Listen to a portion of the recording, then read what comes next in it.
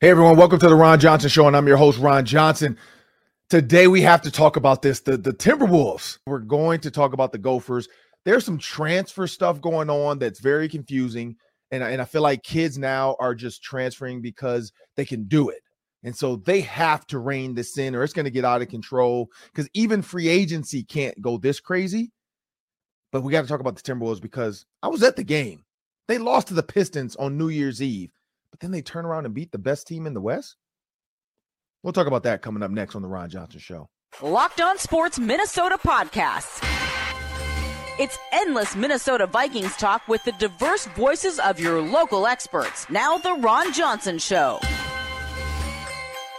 On the field, in the broadcast booth, Ron Johnson is Minnesota sports. He's played with them, hung out with them, and grown up with all the big names in Minnesota sports. They're hanging out with Ron Johnson. It's the Ron Johnson Show on the Locked On Sports Minnesota podcast. And it starts now. Hey everyone, welcome to the Ron Johnson Show, and I'm your host, Ron Johnson. It's a snowy day in Minnesota, so I don't know where you're listening from, but I hope you're not dealing with what we're dealing with. It snowed all of yesterday. There was a snow day for kids yesterday and today as well. And it's going to snow today until about 2 p.m. So, you know, we're snowed in. So when we're snowed in, what else is there to talk about? Sports. We have Courtney Cronin coming up today on the Ron Johnson Show, ESPN analyst. She's going to talk to us about this Vikings Bears game, as well as Damar Hamlin. She had a big opinion on ESPN, and I'm interested to hear her thoughts on that so she can extrapolate and continue to explain her thoughts on where the NFL could take this season. And also, we have to dive into the transfer portal, as I said in the cold open. But you know what? Before we do that, I want you guys to remember the Locked On Sports app. It's on the Amazon Fire and the Roku apps on your TV. Just go to your apps, hit search Locked On Sports Minnesota. You can download the app right to your TV, get all of our videos, all of our shows, an instant podcast after every game. So you can see it all right when it gets loaded up because it's right there in your app. And if it's not loaded, it'll be there. You can go back and watch all the interviews. Adam Thielen, Cam Bynum. Go check them out. But before I bring my producer in, Sam Eksterman, or once I bring my producer, Sam Eksterman, we have to talk about this. We're going to talk Vikings, and we're going to talk a ton of Bears. Don't worry about that. Second segment, third segment. We got a ton of Bears, ton of Vikings talk coming up with Courtney Cronin. So I want to talk a little bit about the Gophers. And as I bring Sam Eksterman to the show, my producer, Sam, when you think about Gophers football, you don't think of big moves. You don't think about big offseason moves. The Gophers, for the last 6 to 7 years, have just been consistent. PJ Fleck's been very consistent with recruiting just enough to get you excited, but not like names where you worry about other schools coming to poach them. The Gophers lose guys because they're just not happy with what they thought and where they are. What they thought and where they are. And so what they thought was maybe like, oh man, Minnesota they're okay, but they're not as recruit. They don't recruit like Ohio State. They don't recruit like Michigan. So I can go to Minnesota and I can be a star right away. But then they get here and it doesn't work out the way they think it should work out. So they want to transfer. I'm seeing freshmen transfer. I never understood that as a freshman. You're an 18-year-old kid out of high school and you decide to transfer. Why? You haven't even matured yet. Some of you haven't even hit full puberty yet. Some freshmen are 17. Seriously. They haven't hit that grown man puberty yet. Some of them can't even grow beards and mustaches yet. And they're like, this is not for me. I'm going to transfer. Now, I do know there's outside circumstances. There's school. There's relationships with coaches. There's feeling disrespected. I get all of that. There's that, of course. So I can't deny that. We don't know what goes on behind the scenes. But for the players that it seems like it's just a freshman being asked to redshirt, I look at freshmen that I play with that went to the NFL that either sat out a year or two or redshirted. Mike Lehan, friend of the show. He's been on. Mike Lehan, my freshman year, he redshirted. One of the top players in Minnesota, freak athlete, 4.4 speed. They redshirted him. All of a sudden, freshman year, redshirt freshman year, doesn't play much. Willie Middlebrooks, Delvin Jones, Jimmy Wyrick, all NFL guys. Mike Lehan, sophomore year, starts to play a little bit, but it's not starting. Still not the guy. It's not starting. Doesn't transfer. Doesn't, because Mike Lehan, with his speed, his ability, and clearly NFL guy, played for a couple years, so he's definitely a great player. He could have went to any other, because back in the day, you couldn't transfer in Big Ten to Big Ten, but he could have went over to Georgia Tech. They probably would have took him. He could have went to Syracuse. He could have went to any of those schools, Power 5 type schools. North Carolina probably would have took him. I mean, Mike Lehan was a great athlete. Junior, senior, because I was gone by then, and then his senior year, his redshirt senior year, balled out. He was the guy, him and Yuki Dozier. But that's the thing. So many guys think, I need to transfer and get out of here. Jared Ellerson, receiver I played with, redshirted because he was a freshman when I was a senior. So he definitely wasn't going to get me out of there. But he decided to wait. The next year, though, he has to deal with, he has Ernie Wheelwright in there. You know, like he's played behind some NFL caliber receivers, Logan Payne, Ernie Wheelwright. You know, like, and Jared Ellerson waited. Jared Ellerson ends up playing his senior year, and then he goes on and gets a tryout with the Bears. So again, NFL caliber type of receiver, has the size, 6'3", but doesn't just leave and go back to, because he's from Ohio.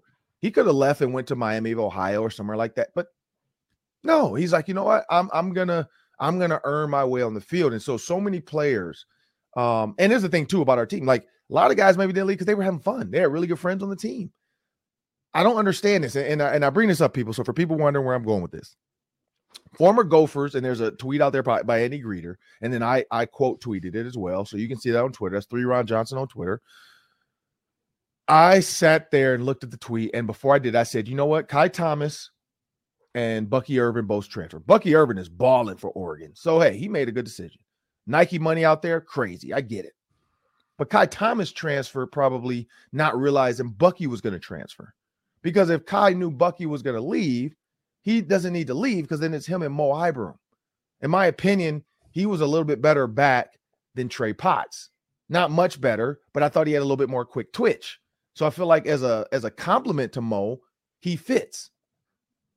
And he leaves, goes to Kansas, 162 yards, 2 touchdowns. Now he wants to leave Kansas. This kid's going to transfer 2 schools in 2 years. He's going to be on his 3rd school in 3 years. That's crazy to me that the kids are just jumping out into the portal to transfer. And I just feel like kids need to just wait. And it's so much like Twitter, Instagram. I get it. It's all about filters and instant gratification. People can tell you right away, I love you. Ooh, you're great. Ooh, fire emoji. People can tell you right away what they think about you. Now there's a negative to that. They can tell you suck. They can tell you that outfit is ugly. They can tell you that Badger sweatshirt you thought was cute is the worst sweatshirt you've ever decided to buy. I don't care how nice it looks. It could have Louis Vuitton on it. If it says Badgers, it's terrible. But that's the one thing that I think people don't understand is this transfer portal is going to start to hurt kids because the minute they don't feel good about where they're at, they're not going to work harder. They're just going to leave. And that's going to be in them when they get older. Because every job, there's always pros and cons to every job. And Sam, you've been there as well. We've all been there. Mm-hmm. You're in a job and you're like, I don't know. But you have that, I can't just leave though, because you got kids, you got a house, you got a mortgage, you got a car note. I think that's where these kids are. They don't have that. So when they transfer, it's like, look, I'm going to transfer. Like when you get your degree finally, and you'll get it, hopefully you'll get it. That's the other thing. These kids are transferring and don't even know if these credits, you got credits from Minnesota, you got credits from Kansas. You don't know if the next school's going to take those credits. So you're coming in as a 3rd, 4th year freshman as far as academia goes. We forget you're a student athlete. It's about that degree because the chance of you make it to the NFL, if you're not a out the gate guy that people are like, oh, this guy is it. I don't know. Like, wait. Learn, get bigger, stronger, faster, and then get out there. But if you've already put stuff on tape and they can look at you on tape and say, is this kid going to get better? Could he be in the NFL? Maybe. But Sam, we're going to go with you on this. What do you think about this transfer portal? Because high school kids are getting hurt as well, because now If I'm a college coach and I was going to go recruit this kid at Cooper High School, I'm like, wait, this Kai Thomas kid has played 2 years of college football, big time football at Kent State. Kenny Burns, former goal. I mean, why not transfer to Kent State with Kenny Burns? He was your coach. Now he's the head coach. You are probably better than a lot of the Kent State running backs, if not all of them. I could see Kai Thomas going there. Who knows? But what do you think? Yeah, so yesterday, another Gophers move. Ike White, freshman receiver, decided to transfer. I don't know Ike White's motivations entirely, but it sounds like Ike White might have been willing to stick around. The Gophers brought in several transfer receivers because they had to play the game. They had to go and get some guys in the transfer portal. So it hurts guys like Ike White, who might actually, Ron, they might want to stick around. Yeah. They might want to put in the work. But then when the team around them goes and gets players that are going to be above them in the pecking order, it kind of forces their hand a little bit, right? Like it's not as if, okay, I see my path. This guy's going to graduate. Then I'm going to be the number 3 guy. I'm going to be the number 2 guy. Mm-hmm. Oh, wait. They just went out and they got two more guys. I'm right back where I started. It de-incentivizes those younger players to sort of like map out how they're going to get to where they want to be because they just keep getting jumped. They can't really climb the ladder like they used to because the team keeps bringing people in. So I remember going to a lot of senior day ceremonies and, these 4-year, 5-year seniors are celebrated. How rare is that going to be now, Ron, to have those long-term guys that stick around from freshman to senior year and they have that great moment at the end of their career? It's going to get rarer and rarer. And that's a shame because that's always a really cool moment to get attached to someone for 4 years and then send them off their senior year. That's kind of the sentimental part of me that says, man, this is too bad. Yeah, and the Ike White one, that was the kind of the freshman I brought up. I didn't want to go too deep into it because, again, I don't know the story there. But you're right. You bring in Corey Crooms, really good receiver. You bring in Elijah Spencer, really good receiver. Daniel Jackson clearly has earned his way in that group.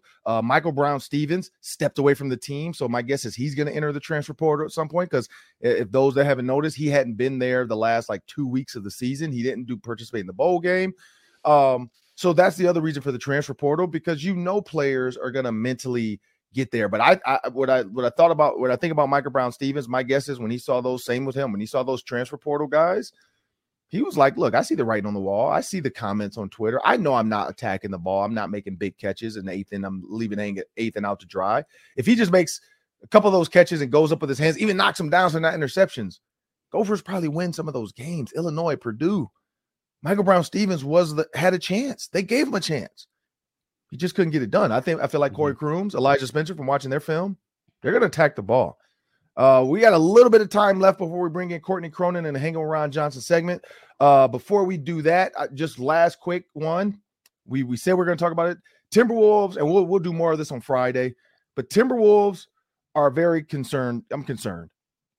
And this is where I go. If you can beat the number 1 team in the West, the Nuggets, but you lose to the Pistons. And I was at the Pistons game, New Year's Eve, got to take my family.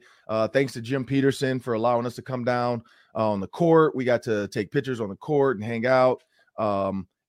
He love him. Talked to him after the game for a long time with the family and his wife and Rebecca Bronson and her family and her kid, and got to, it was a great New Year's Eve experience for my kids, but they lost. And it was the Pistons. Jaden Ivey, I held Jaden as a baby. So Jaden Ivey, Javen Hunter's his dad, played with me with the Ravens, grew up together in Detroit. He didn't even play much. And I was like, man, if Jaden Ivey goes off, he didn't even play much. Like their second unit was going. And the Timberwolves were up 21-7 at one point and then lost the game. And then they turned around. So I feel like it's a mental thing. Like the fact that you could do that, and maybe the Nuggets were like, this is the Timberwolves. We're not going to play hard against them.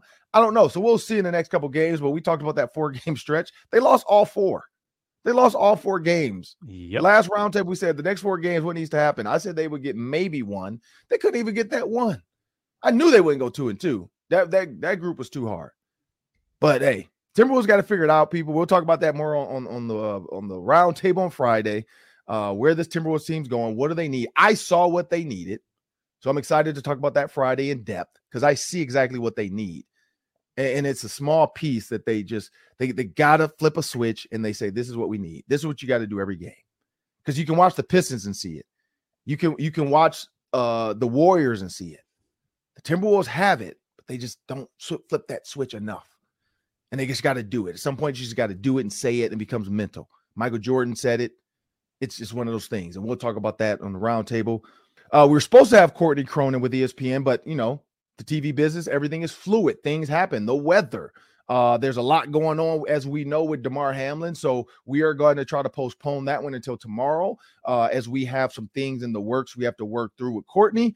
And we know that her schedule is crazy right now at ESPN because everything is live and fluid. So we definitely understand that. We're going to talk about Vikings Bears because we have to talk about this game. This game, it doesn't matter when you think about seeding. 2 and 3 at the moment theoretically doesn't matter. Now, it does matter if you're talking about who you're going to play and if you want to host an additional home game. But is health more important than football? Is health more important than seeding? And we're going to talk about that next in the Hanging with Ron Johnson segment. But it's just going to be me and Sam. Sam's going to hang with me today. I enjoy hanging with Sam. He's a good guy. He's come over to the other side of hating on Kirk Cousins. We know that. But I want to make sure everybody knows. Check out our Locked On Sports Minnesota podcast on YouTube, following every Twins, Vikings, Wild, or Wolves game. Our Locked On team hosts are broadcasting live with team insiders. Never miss a podcast by subscribing to Locked On Sports Minnesota on YouTube. And we have a word from our sponsors. Well, there's some big line movement on BetOnline in this Vikings-Bears game. It started around 3.5, and now it's 6. The Vikings are favored by 6 at Chicago. Clearly, the bettors think that Chicago is going to go for that number 1 pick. You can place that at BetOnline. You can check out the over-unders, the money lines, the spreads for every game, every league, every sport. It's bowl season. It's NBA. It's NFL. Vikings -6 on Sunday. You can find sports podcasts at BetOnline as well. Check it out on your mobile device. BetOnline, where the game starts. And now, as I said, coming up in the Hang with Ron Johnson segment, I got Sam Ekstrom. Sam Ekstrom's going to hang with Ron Johnson today. So I got a couple questions for Sam. We're going to talk Vikings, Bears, of course, because that's the big game this week. We're going to talk a little bit. We can dive into the Timberwolves a little bit more, but we're going to talk Vikings, Bears, because this game, to me, Sam, when you look at Brian O'Neill going on IR, you look at Austin Schlottmann. This is the thing. Who would have thought we were clamoring for Austin Schlottmann to be healthy? Like, at no point this season did you think Austin Schlottmann, we need him to be healthy. With all the musical chairs, I guess you want to call it, of injuries to the offensive line and Reed having to come in and play center, you almost forgot some of the issues that they faced at right guard. Like, nobody was even talking about the right guard after the tackle and the center went down. After the center has been out for a while too, Ed Ingram kind of got pushed to the side. Like, nobody was harping on, because Ed Ingram had some great plays here. And I don't know if it was many. He's like, man, okay, I got to pick my game up. I don't have help or what. But he did turn it on at times and then have those mental lapses. And so when I look at that Vikings-Packers game first, going into this Bears game, here's first, and I'll let you go after this. Mm-hmm. Here's the thing that has to change against the Bears and the playoffs. The Vikings are a team. Here's my take on this. The Vikings are a team that can't have mental lapses. I mean, 0, because they can't overcome them. They're a team. And so the first mental lapse I'm going to go with is there was a tweet of a video of the kickoff return for a touchdown. If you watch the L5, which is the guy to the left of the kicker, his lane is normally 3 yards. It's hash, and then 1 to 2 yards outside the hash one way, 1 to 2 yards outside the hash this way, and you stay in your lane. Why? Because if everybody runs down, all 10 players run down in their lanes, the main 8 go down, and then the 2 outside guys they fold in, and they're the safeties, as you want to call it, in case a guy squeaks through. Well, the safeties, I don't know what they were doing, but their fold was really lazy, as if like, oh, we're just going to make this tackle. That's why you got to do kickoff return and kickoff, and it's got to be sound every time, because the minute you have lackadaisicalness, which is those two guys didn't really come in quick and then try to, hit their blocker, separate, and get to the runner, he squeaks through. I think it was Jalen Naylor, and I hate to say that, but he goes up and he drifts past the R5, past the R4, almost to the R3. Like, he's 3 lanes over. That's like being in your car in cruise control and you just start drifting from the left lane all the way to the right lane without your blinker. Like, he just drifted. And so not only did nobody have to block him, because they're like, the guy that was coming down to block him in that lane is like, oh, wait, where is everybody? Like, and so that was his lane is where the touchdown, like, that's where it happened. And I get the counter motion. So a counter motion, for people to understand, is the returner starts out one way and then goes back the other way. And he does it on purpose. He starts off one way, knowing I'm going to try to get as many people as I can to think I'm going to go that way, and boom, and it's just a counter return. And his counter action got Jalen Naylor. Jalen Naylor drifted over as if like, oh, he's going that way, I'm going to go make the tackle. Stop playing hero ball on special teams. That's where teams get in trouble. One, trying to go block a punt when you're not supposed to. So either you let your guy go and they have a return set up, or you hit the punter. Don't play hero ball on special teams. Special teams is supposed to be just get the ball back or keep them in a position to help your offense or defense out. Don't be a hero unless it's absolutely necessary. Kick returns call, punt blocks call. So Jalen Naylor, for me, that was the one. That was the lackadaisical moment that even the special teams, I think he never went back out on kickoff after that. But that's the lackadaisical moment that these Vikings can't overcome. They cannot do that. They have to be sound on all phases, offense, defense, and special teams, and coaching. They have to be sound. I mean, clearly they can come back, but if you give up too much and you get too down on yourself, normally the Vikings were the team that would change the momentum with the special teams play, and they did it with the punt block, and then it got killed. And then not only did it get killed, then they had a return against themselves. So that's where I go for the first one. They have to change that up if they're going to beat the Bears. Not only the Bears, but in the playoffs, make a run. Is there anything that you saw in the Packers game that has to change against this Bears team? I'd like to see a run game that's a little more consistent.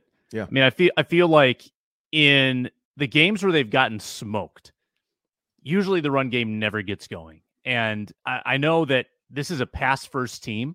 Yep. It sure helps if you can establish Dalvin at 4 or 5 yards a carry. A lot of negative runs. Yep. And I think O'Connell is pretty quick to go away from it. And it's funny because we always got on Zimmer for establishing the run way too long. Like, stop it, Mike. We just need to throw. Yep. And now I think Kevin's a little more on the other side of the extreme. And I'd rather pass than run, but I think that Dalvin Cook needs to be a factor. If you're going to have playoff success, if you're going to control the clock, you're going to help your defense out, Dalvin Cook needs to be a factor.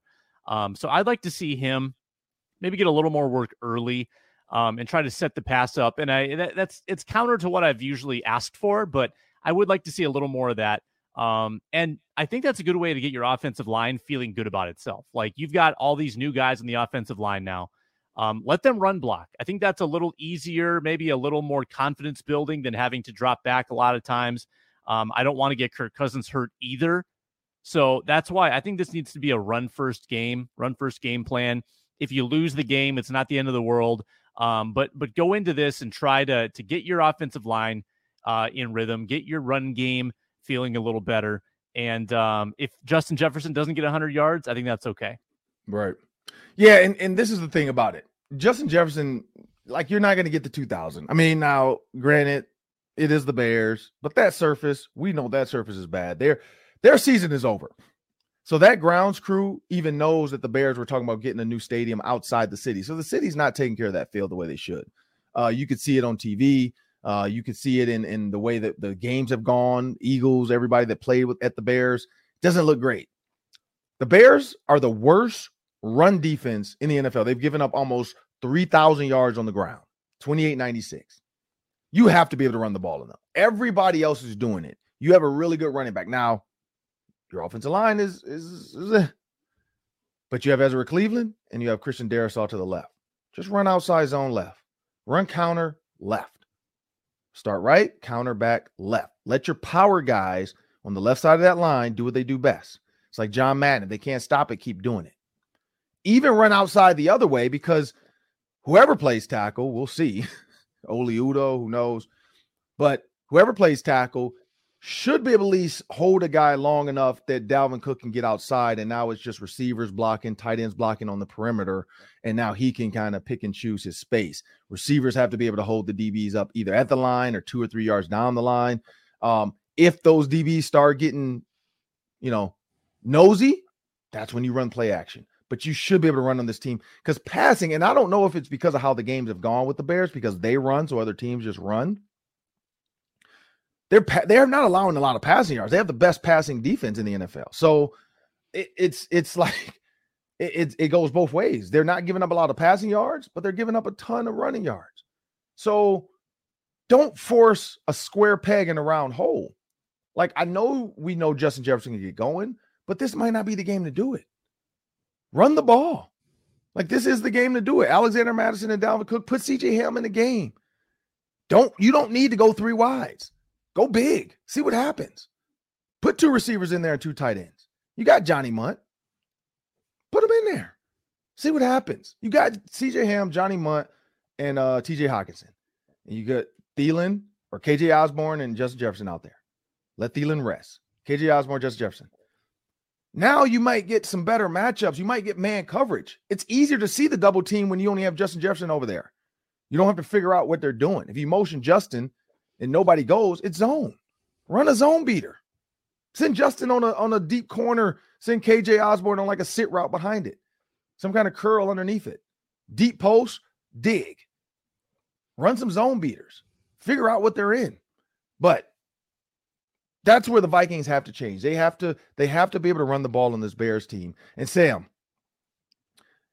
when we talk about, because I talked about this, I said health matters over seeding, in my opinion. Mm-hmm. If it were you and this was your team, would you rest as many players as possible, seeing what happened last week, losing your starting tackle and your backup center, knowing that, you know what, let's just try to get healthy. Let's just try to get healthy in this game so that I can move on and make it to the playoffs healthy? Would you rest your players against the Bears? So I want to say yes, because I really have no faith that San Francisco is going to lose. Mm-hmm. But there's a trickle-down effect, Ron. Like, you only have 48 guys dressed. So you can't just go straight backups. It's not a preseason game. Right. And if you had, like, for instance, if you say, all right, we want Christian Darrisaw out of the game. We don't want him getting another concussion. All right, well, that means that you probably have to play your backup quarterback because you don't want Kirk Cousins behind a bad offensive line. You don't want to have Dalvin Cook behind a bad offensive line. But you probably can't rest everybody you want to rest. I mean, you would still be forced to play like a KJ Osborne. You would still be forced to play probably an Alexander Mattison. And, at least your number 2s would still be logging big reps. Mm-hmm. So I think that there's a middle ground. I think that you probably play your starters the first half. I think you see how it's going. And probably, take the pedal off in the second half. And I think whether you're winning or losing, I don't know if it's really that critical. Mm-hmm. So I think that you probably try to limit, but not completely eliminate some of those starters. Because I think if you do that, I think it's just a slippery slope when you have some starters playing with backups. I don't know if that's a good formula either. Yeah. Well, coming up next, we got the Daily 3. Before we jump into the Daily 3, quick, Sam, like I said, a little bit to extrapolate a little bit more on the Timberwolves. Here's where I go with that. And we'll talk again. We'll talk about it. I always like to kind of end it quick with a little basketball. It's basketball season. Yeah. Anthony Edwards. Anthony Edwards has to be the guy. He has to be the guy every single time. And to say he can't do it, you're admitting you didn't draft the right guy. I think they drafted the right guy. I watched him in that Pistons game. Like, I play basketball. So when I mean watch him, I mean when you see him handle the ball, when you see him confident, when he crossover, step back, jumper, and it's pure. Next time down, crossover, step back, sidestep, boom, hit another jumper. Next series down, come down, knock down a 3. That tells me he can do it. Now, can he do it every night? That's where you have to understand where you can get the most out of him. Can he sustain that? What does he need around him to do that? Do they need to understand, you like D'Angelo Russell, when the shot goes up, you don't stand there and get mad you didn't take the shot. You go carve out spots. You look at point guards that rebound well, that's the teams that tend to do well long term. You got to carve out space. Kyrie Irving had a put back, tip back dunk, and he's the PG. You gotta do other stuff than stand around sometimes. And that's where I feel like the Timberwolves get caught up. They play like they're at the rec, where if one guy's hot, the next shot, the third, fourth shot that goes up, now everybody's just watching like, oh, this guy's on. Like, no, you carve out spots every single time to box out. Because then when he misses, he's made three, he misses one, you get the rebound and put it back. Now you're on go mode.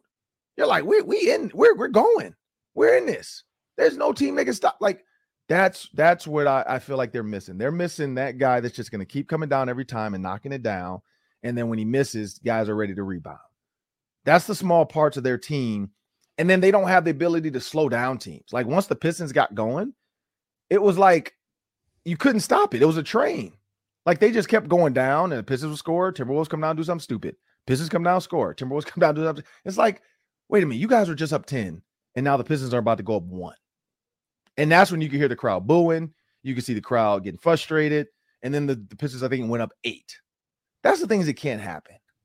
It can't happen because that team's not good. They had won, up to that point, they had won 9 games. They were like 9-28 or 9-29, and you got beat. Mm-hmm. So, again, we'll talk about this more on the roundtable on Friday, but the Timberwolves, I said this last year, Anthony Edwards has to be the guy. Last season, I said this. He has to be the guy. And it's so often that D'Angelo Russell takes that shot and it's not his turn. It's not. You are the point guard. Just be the point guard. I know you want to be a scorer. I know you want to do the ice cold veins. Let Anthony Edwards do it. So when we jump into the Daily 3 next, we got the Daily 3. That's 3 questions, 3 minutes each. Sam might throw some curveballs at me because our questions, of course, we were set for Courtney Cronin to be here. But again, we'll have her tomorrow. And hey, people, remember, when you subscribe to Locked On Sports Minnesota, you're getting endless Vikings talk with local experts. Subscribe to the free Locked On Sports Minnesota podcast feed, wherever you find your podcast, and find our videos on the Locked On Sports Minnesota YouTube channel. And we have a word from our sponsors. Thanks for making the Ron Johnson Show your first listen today. For your second listen, check out Locked On Sports Today. The biggest stories around the sports world in 20 minutes or less, plus instant reactions, game recaps, and Locked On's Take of the Day. Locked On Sports Today, available on YouTube and wherever you get your podcasts. And we're back with me and Sam, and now it's time for the Daily 3. That's 3 questions, 3 minutes each. Take it away, Sam. All right, I got a Bears question. This would have been great to ask Courtney, and if we get her back on, we will ask her this. But Ron, what if the Bears lose on Sunday? What if they get the number 1 pick in the draft? They've got Justin Fields, one of the best running quarterbacks of all time. Would they consider taking a quarterback with the number 1 overall pick, C.J. Stroud, maybe coming off an unbelievable performance in the bowl game, even though they lost? What do you think about that?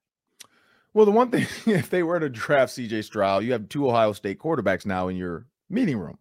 Would C.J. Stroud be willing to sit? Because I think Justin Fields is probably under contract for 2 more years. So would C.J. Stroud be willing to sit for 2 years and to figure out if Justin Fields is the guy? And then if he is not the guy, then they have C.J. Stroud waiting, kind of like the 49ers were trying to do when they had Jimmy Garoppolo, and then they made their draft pick of Trey Lance. I don't know why they would do that. But again, teams have done dumber things. Like, you just never know. If C.J. Stroud was like a Justin Fields type of pick, later, second round, third round, or sorry, Jalen Hurts, second round, third round, I'd say yes for sure. Because then you put a really good quarterback as a backup to your really good quarterback that you think you can get things going. But here's where I go with the Bears. I don't think they know what type of team they are. Like, they are the number 1 running offense in the NFL when you think about production-wise. The Eagles throw a little bit better than them because they have A.J. Brown. The Bears don't have receivers. So I honestly feel like the Bears, looking at when you look at the Eagles and what the Eagles have done with A.J. Brown and Devontae Smith. I truly think the Bears know because they got Chase Claypool, and I think they're going to try to find another receiver. I could see them getting that number 1 pick and using it for a ton of capital. So when you look at the Eagles and you think about what the Eagles have done with their offense and A.J. Brown and Devontae Smith, I truly believe that the Bears got Chase Claypool because they knew they needed offense. They traded away a lot of defensive guys. When you look at Khalil Mack, their goal is going to be to go get a receiver. I think they trade that pick for a ton of draft capital. Going to look at what teams have some picks that are multiple. So you got the Lions. I don't know if the Lions would help the Bears out like that, but the Lions have multiple first-round picks. Maybe the Lions want the first-round pick because they want a quarterback. I mean, I don't know if Jared Goff's their guy. Maybe the Lions want to go get number 1 and get C.J. Stroud. Now, do the Bears want to help the Lions go get C.J. Stroud? So that's where you got to play that game of if giving up C.J. Stroud to the Lions is worth us having 2 picks, maybe. But I could see the Bears doing something like that, getting 2 early picks, going to get an offensive lineman, and then going to get a receiver because they clearly want to build this offense around Justin Fields and his ability to run. And if Jalen Hurts can do it, I feel like Justin Fields can because he has done some stuff that's really good. New buzzer that I came up with. Yeah, Ron, I think they're in a huge decision point for their franchise, right? Because they've got this new GM. Mm-hmm. They just discovered what this quarterback can do. They weren't doing this early in the season. They just figured out how to use Justin Fields. But you're only going to have this one time. You're probably not going to have the number 1 pick or even the top 3 picks 2 years in a row. So you need to decide whether you think Justin Fields can expand the passing part of his game. Because if he can't, I don't know if you can survive on just his legs. It's a big decision for them. You've got so many assets. You've got $100 million in cap space. My guess is the Bears trade that pick and just build up draft capital. They'll go buy a bunch of offensive talent to put around Fields. I don't think they will, but after watching Stroud, I don't know if you saw the game, he's going to make some team super happy in the draft. I think he's really good. Yeah, he's really good. What you got next? All right. So this was going to be Courtney answering what's one change that you think the Bears should make for next season. What's one change the Vikings should make for next season in Kevin O'Connell's second year? Because Kevin O'Connell, Matt Eberflus, both first-year coaches. What's one big thing you think Kevin O'Connell should do differently in his second year, Ron? Oh, that's tough because he's probably going to win 13 games this year. Mm-hmm. So it's hard to say what do you change in a 13-win team or season. And this is where I think he should make the change, though. I think the identity really needs to be put out there. Like, if you're not going to run the ball in his second season, I think he needs to lay his cards all on the table. Like, if it's not, trade Dalvin Cook. Like, in his second season, if he wants to truly just be the Rams, you don't need to have a $50 million running back. And I think that's going to be the issue because that money can go towards an offensive lineman to help out Kirk Cousins and blocking. That can go to trading maybe for somebody before the draft, because there could be a first round. Like, think about all the teams that could use a running back that have a first round pick that would give up. Dalvin Cook is worth a first round pick and then some. Like, if I have Dalvin Cook, I'm going to ask for a first and maybe a third round pick and say, hey, who wants Dalvin Cook? Do you want a star running back because you want to run the ball? When you think about, and I would send him to the AFC. I would not let him be in the NFC. Smart. I would send him to the AFC. So, whether it's the LA Chargers, who think they need to run the ball a little bit more, the Raiders in Las Vegas, because Josh Jacobs clearly doesn't want to be there anymore. If I'm them, I'm going to look at a team where I know what I want, which is I want to go get a really good offensive lineman in the first round. I don't need a receiver. I got KJ Osborne. I got Justin Jefferson. I got Alexander Madison. I got TJ Hockenson, because you can't pay TJ Hockenson if you still got Dalvin Cook, and you got to pay Justin Jefferson probably $200 million at some point. In the second season, honestly, I'm going to lay my cards out on the table and tell the world, hey, I'm a passing team. I don't need a star running back. And I think that's what he has to figure out. And same with, and unfortunately, then that leads you to, what do you do with your fullback? Like, do you keep a fullback? Do you have multiple running backs on the roster and multiple tight ends and receivers? Like, or do you have 10 offensive linemen because your guys keep getting hurt? Like, he's got to lay the cards on the table and really prove what his offense is going to be in the second season, because he inherited this offense now, but now this offseason, he can truly show the world what his team's going to look like going forward. What do you think? Is it too rash to say that I wouldn't mind a new defensive coordinator? I mean, I think maybe there's some stuff that Donatell wants to do that his personnel doesn't allow him to do. Yep. But to me, I think that's bad coaching. Like, I think that you need to fit the scheme around the personnel, not try to make the personnel fit the scheme. Correct. And I think if you switch and if you have to learn some new stuff next year, it's not like your defense is going to be worse because you are already one of the worst. So I would actually make a change there. That would be, and that's going to be tough. Like, imagine a young head coach having to go stare at a 63-year-old guy and tell him that he's fired after 1 year. I wouldn't want to have that conversation. So I get why that's it wouldn't what Quasey's happen. For. Yeah, that's a good point. Yeah, have someone else do the dirty work because that sounds terrible. But I would, at this point, I would like to see something different. Right. And I agree with that. I do see a Danielle Hunter line up wide in the slot covering Christian Watson. Yeah, no, that can't ever happen again. That can't ever happen again. Danielle's athletic, but he's not. Yeah, he's not covering nobody. No. Last one. All right. So looking at the wild card picture as it stands now, which wild card team do you think is the most dangerous in the playoffs? You can go AFC, you can go NFC. So just to give you the updated playoff picture, that would be the Chargers, Baltimore, and the Patriots in the AFC. And then the NFC would be Cowboys, Giants, and at the moment, Seahawks, but that could also be the Packers or the Lions. So I'm going with the team that is not in there, and I think the most dangerous of all that list is the Packers to me. I feel like the Packers would be the most dangerous wild card team. I feel like they're a team that can beat anybody. They're clicking at the right moment. His receivers are catching balls at the right moments now. He's got Randall Cobb back healthy. Their defense is good. Jair Alexander is when you are that confident at corner, that's what you need. Like if you think about all the top corners back in the day, it was confidence. Darrelle Revis, he knew Revis Island was a thing. Like you're not gonna make a catch on me over here. Like you can keep coming my way. Jalen Ramsey, when he was at his top, like you can't go his way. We already know Deion Sanders' swagger was on 100,000 billion. When corners are feeling like he's feeling, when you're grittying after breaking up a pass, your swag is up. Like his swag meter is on high. So I'm scared of the Packers. Like I think they're the most dangerous team. I think they're a team at a 7 seed that can make it to the Super Bowl because when you look at the NFC, they can beat every single team. You match them up against you match the Packers up against the Cowboys.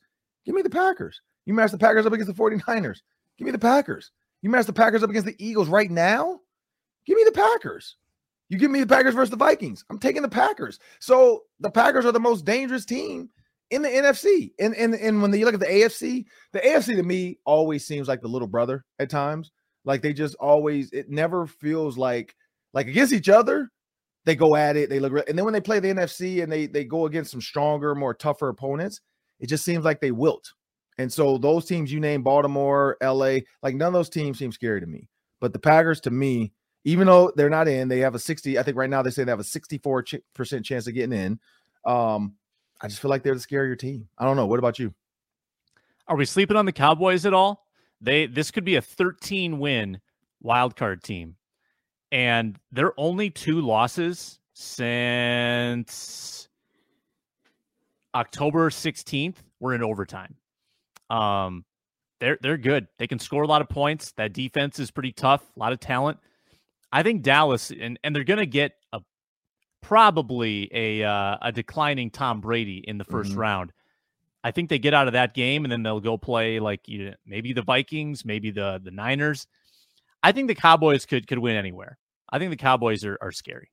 Cowboys to me remind me of Tony Romo. The ghost of Tony Romo is still there. I feel like in the playoffs, the Cowboys always found a way around Romo's career to lose.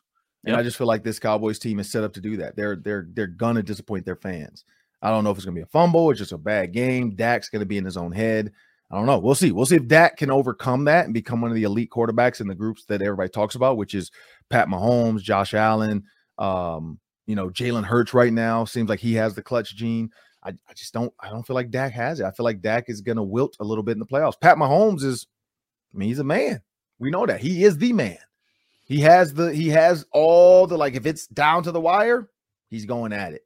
So I don't know if Dak and the Cowboys have it, because it's going to be required for him as a quarterback to make a big play. Every playoff moment where quarterbacks have to make it, I don't know if Dak can do it. But that'll do it for the Ron Johnson Show today. I'm Ron Johnson. That's Sam Ekstrom. We want to thank you guys for joining us. I do want to say this, people. Continue to pray. Continue to pray, because there's a serious situation going on in the NFL right now with the Buffalo Bills. We know that. Damar Hamlin, everybody talks about, like, oh, like, you know, people get hurt all the time. You never think you're going to die.